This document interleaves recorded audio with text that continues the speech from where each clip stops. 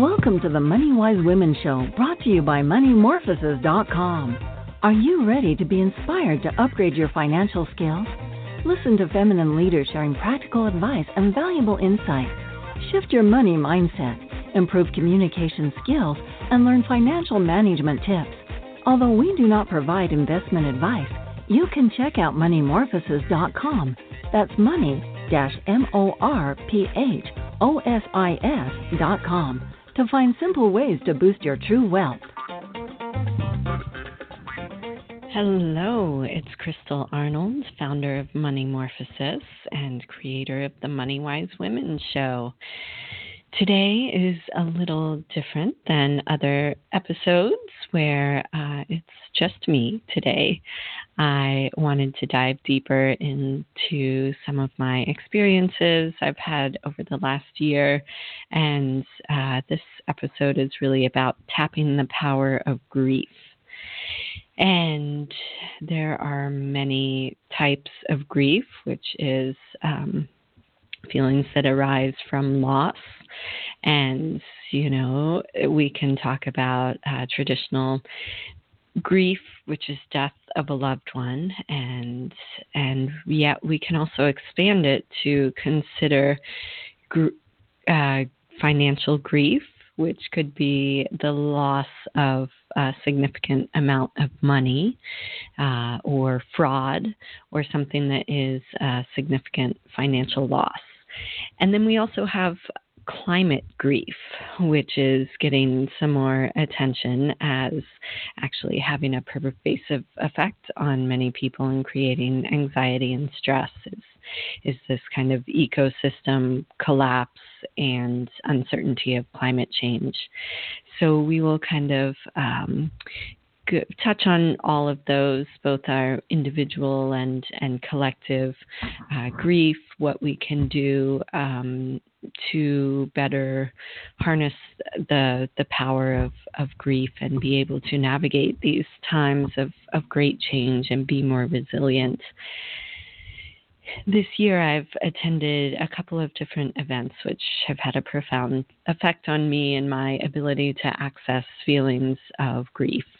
And the first was called Tending the Threshold. It was a 3-day event in May here in Ashland, Oregon, led by Holly Truhar, who is a grief counselor, and she had a fantastic diverse group of guests, and there were about 100 participants, and we were really able to go into both the grief and the possibility of being at a threshold of transformation, of change, and really being in a liminal space, which means the space between two things. It's like an unknown void of between what has been and what will be. And so that was in particular focused a lot on racism and race relations, and just being able to access the generations of profound suffering that's been caused by white supremacy. And as one guest called it, the weapon of whiteness, that it is used to continue to keep a system of hierarchy and unhealthy domination of people over one another.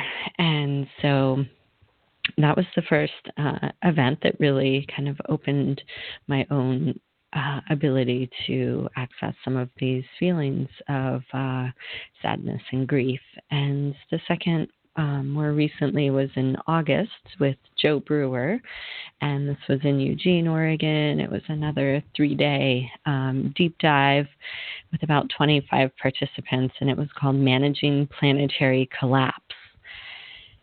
Right? You may wonder why I chose to go up there and participate, and yet it that heavy feeling of acknowledging planetary collapse actually led to a type of liberation that I felt of being authentic with the kind of biological science perspective on systems collapse, and also having the conversations that really matter about how do we culturally evolve into a more regenerative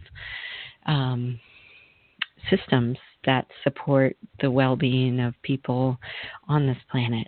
And so it really was, it was in the midst of fire season too, so it was super smoky, and that was really prevalent, was our own effects being felt from climate change and that kind of challenge for us personally here in Oregon. And so that was, really to acknowledge the depth of collapse that is happening on many levels. And we've all heard the news stories about oceanic dead zones, species collapse, ecosystem collapse in the rainforest, and the disappearance of bees, and the feedback loops that are accelerating some of the methane release in the permafrost in Siberia. The list goes on, and it can really be upsetting to tune into the news today and see those ecological collapses and how they are affecting our society and our economy. So I began to also look at what is financial grief, and the way that people inevitably will likely suffer some financial setback. It may be traumatic, it may be not so big in their lifetime, and need to develop a certain psychological resilience to be able to respond to changing financial conditions. And so we'll go more into that a little later on, about approaches to develop resilience, and whether you've been a victim of fraud or, imagine in 2008, all of those people who lost so much of their retirement accounts and IRAs in the financial crash. So I think the more we can be prepared for these type of fluctuations in our own personal finances, and collectively how we deal with financial collapse and its likelihood, because it's clear, as I've studied economics, the ups and downs of the stock market, of valuation of houses. We see the kind of chaos right now in Venezuela, which was a very oil-rich country, and now is struggling with just a variety of inflation and problems that are exacerbating poverty and food shortages and all of these kind of cascading effects from their economic collapse.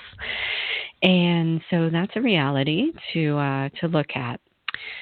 First, I'd like to really kind of look at the psychology of collapse and what it means to grieve together. And there was a great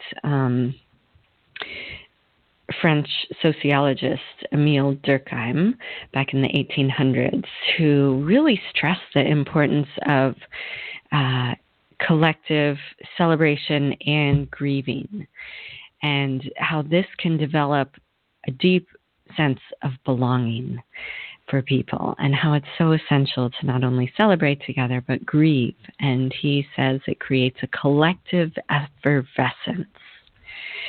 I feel like this is really missing from our culture today, is sacred, safe spaces to grieve and wail and moan the suffering of so many reasons in today's culture.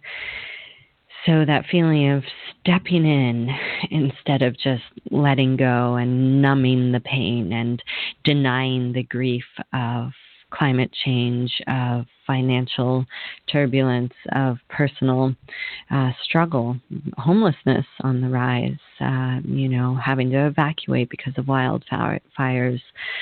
And so the more that we can develop this sense of belonging and this collective effervescence will bring a certain vitality back into our communities. And I've really to acknowledge that grief and losing what is valuable and sacred to us is a natural part of the human experience. And it isn't a sickness or a disability to be fixed with medication or, other approaches. So I feel like just acknowledging that is powerful, and being able to step into, getting over our shame and guilt for feeling sadness and anxiety and feeling troubled about the state of today's world. And there is a great quote from a woman of the Daranga tribe in Africa, Sanbonfu Somé. She came to America saying, "We are not broken. We don't need fixing. We are grieving, and it is essential to humankind that we have space to do it together, not alone." A powerful message from a woman with a strong ancestral lineage of grieving and shamanic practices that bring wholeness and health into the psyches of their tribes. And so how do we honor our ancestors and face our mortality, essentially? We, in modern American culture, we are so terrified of death. We are looking to prolong life through medical means as long as possible. We are often looking for that fountain of youth that will create eternal life, and have very little cultural support for hospice and honoring that threshold that is very sacred and can be very illuminating for a soul. And so to really feel this call today to acknowledge our suffering, not only with money and financially, and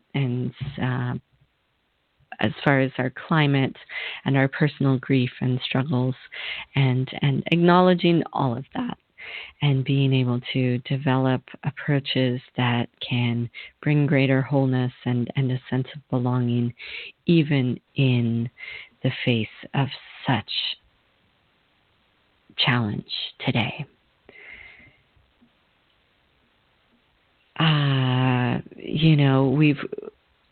To tell you a personal story, we've really been affected by the wildfires and the consistently worse air quality and smoke here in the summertime, and fires being started very close to home, having friends evacuate from fires here just last summer, and we had over 6 weeks of poor to unhealthy, dangerous, hazardous air quality levels from the smoke here in the Rogue Valley.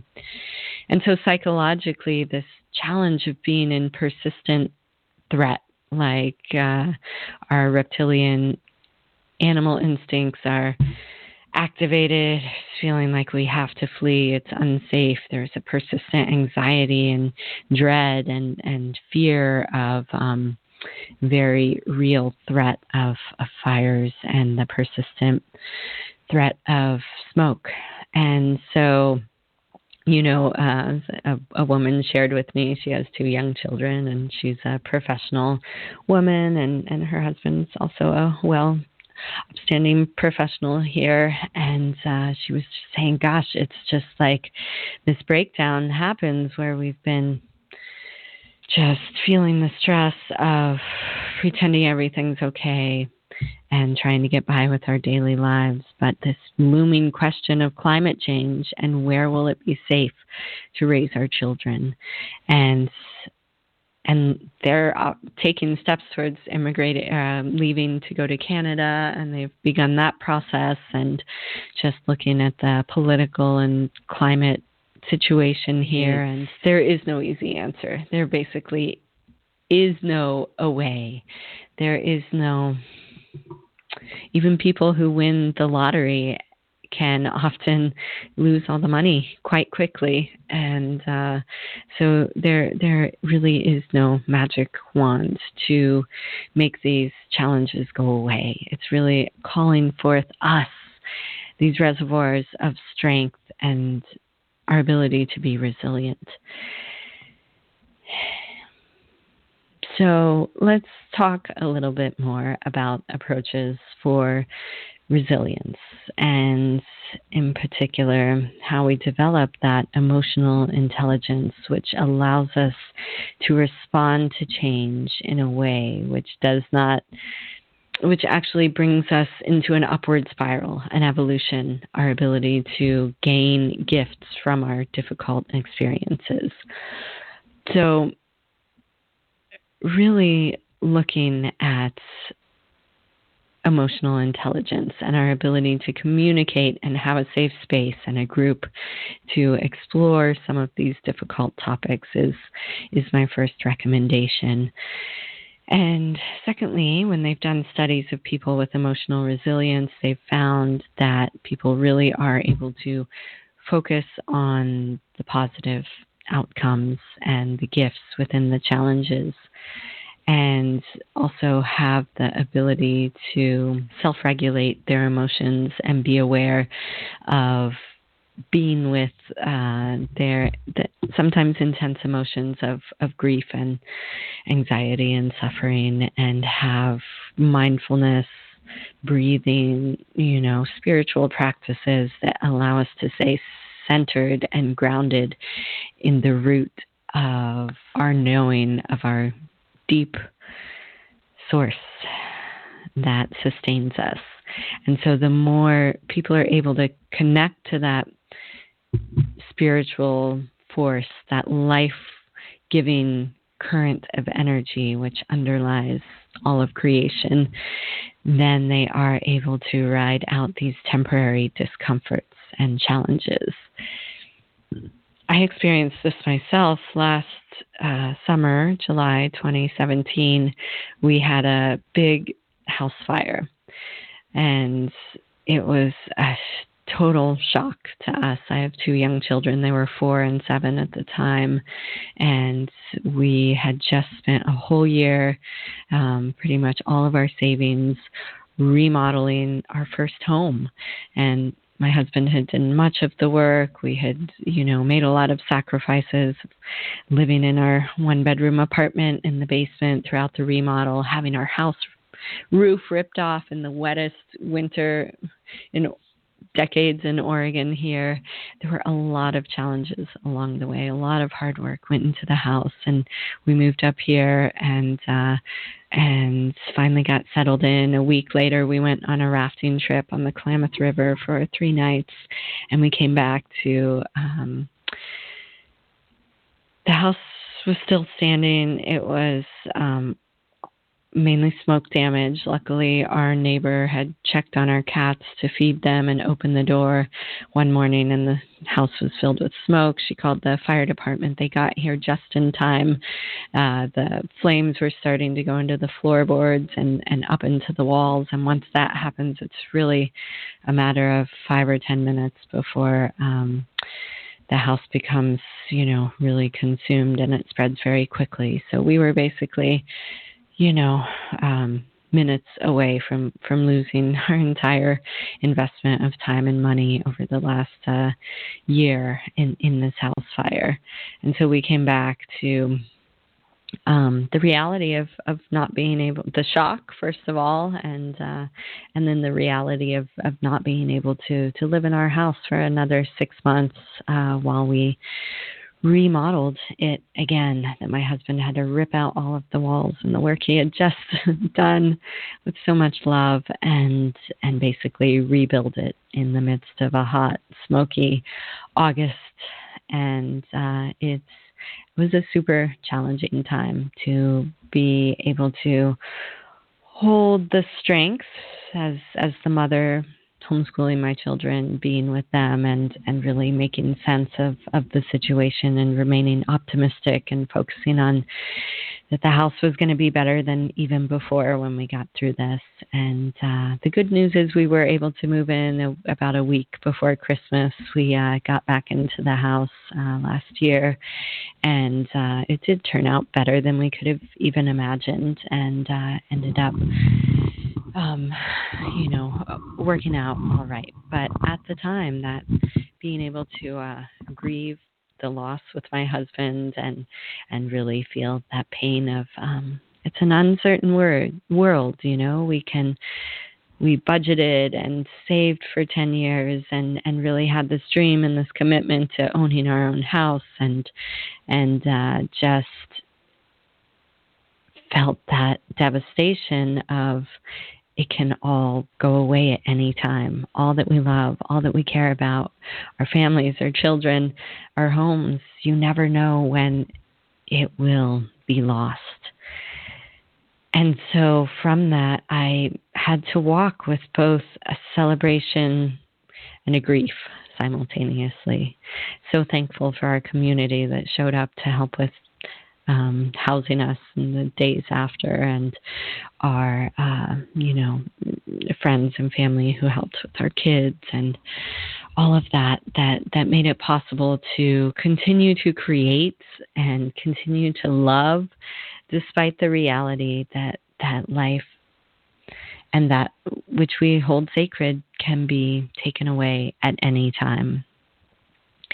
And so a few more words of advice for people who may be, going through a challenging time or grieving a loss, to really seek out help and support, and really start to look for options and possibilities to get you out of the muck and the depression that can set in, and the negative thinking that can really be destructive and not productive.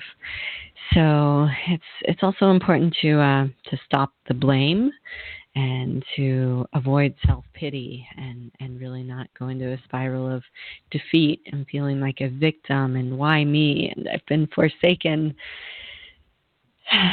and really come with a humility of not knowing the bigger picture of what this loss will lead to, what this collapse will bring us. And to be in the void of not knowing the future, of the outcome, also applies to not only our ongoing climate fluctuation, natural disasters, the reality of, the practical planning that now goes into fire preparation, where I have a 5-minute, a 15-minute evacuation plan. What is most valuable? Where are my documents? What are the keepsakes that I would take with me? And so now to talk about financial resilience in the face of financial grief. And, first of all, I want to say you are not alone if you are experiencing this financial challenge. So many people have at some point in their life experienced a financial trauma, a sudden job loss, sudden disability, loss of property due to some natural disaster, something, many people are victims of fraud. There are just so many people, being left out of a will or an estate where you expected to maybe inherit money and ended up not, or where you did inherit money, but there was so much grief for the loss of those people that tainted the money in some way. I've also heard stories of that. And so there's a lot of ways that can be triggered, that feeling of loss, because we are talking about our security, our safety, when we're talking about money and finances. And so there is a way that you can first of all, acknowledge that you're not alone, and don't go into denial and just bury your head in the ground and let the situation worsen, and to really begin to take wise action when the time is right, and to really gather the facts, understand your current financial situation clearly, and get support both for the practical, accountant, bookkeeping, financial planner, legal advice, but also your health and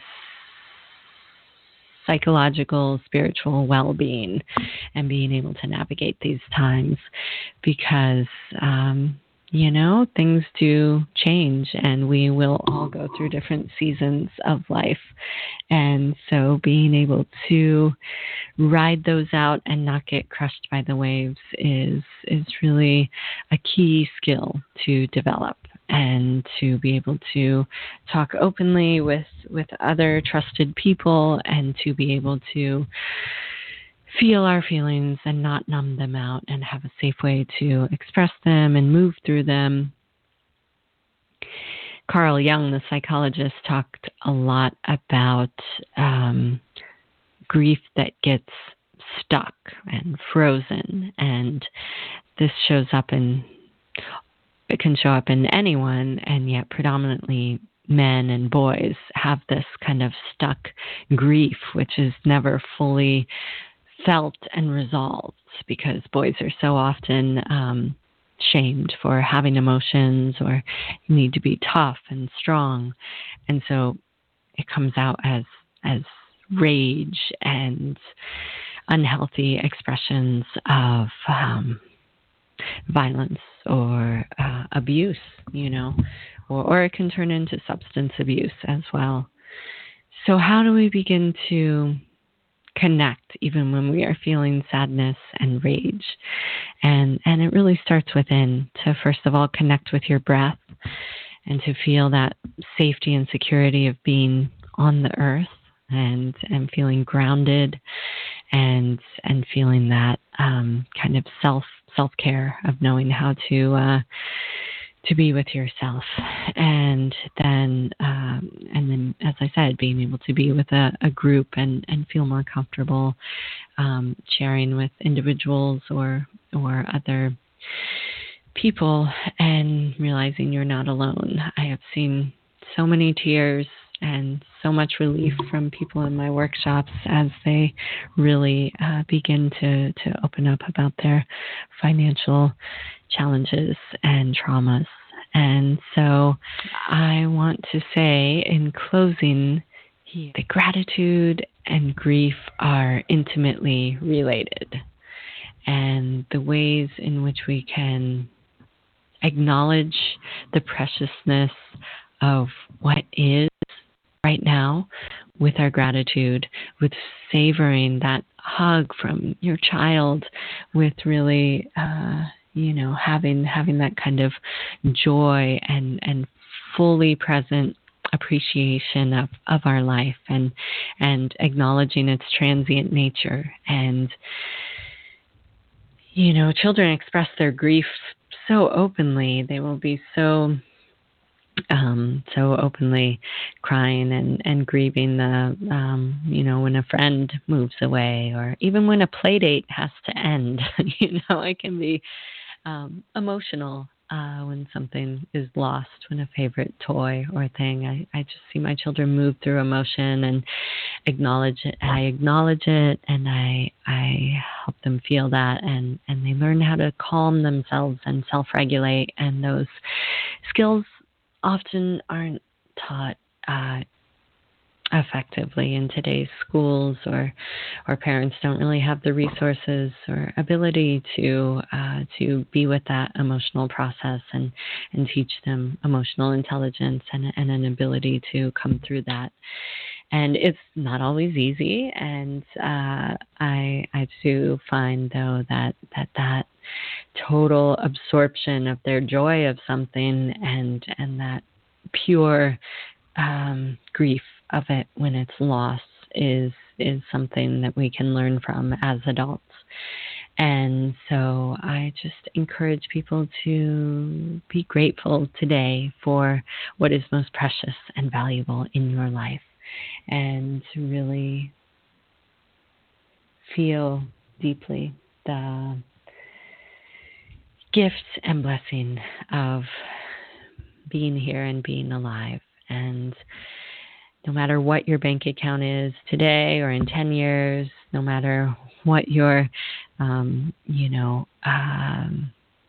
net worth statement shows, you are valuable beyond measure. And you have a true wealth that can never be plundered or taken away, that is too sacred to be stolen.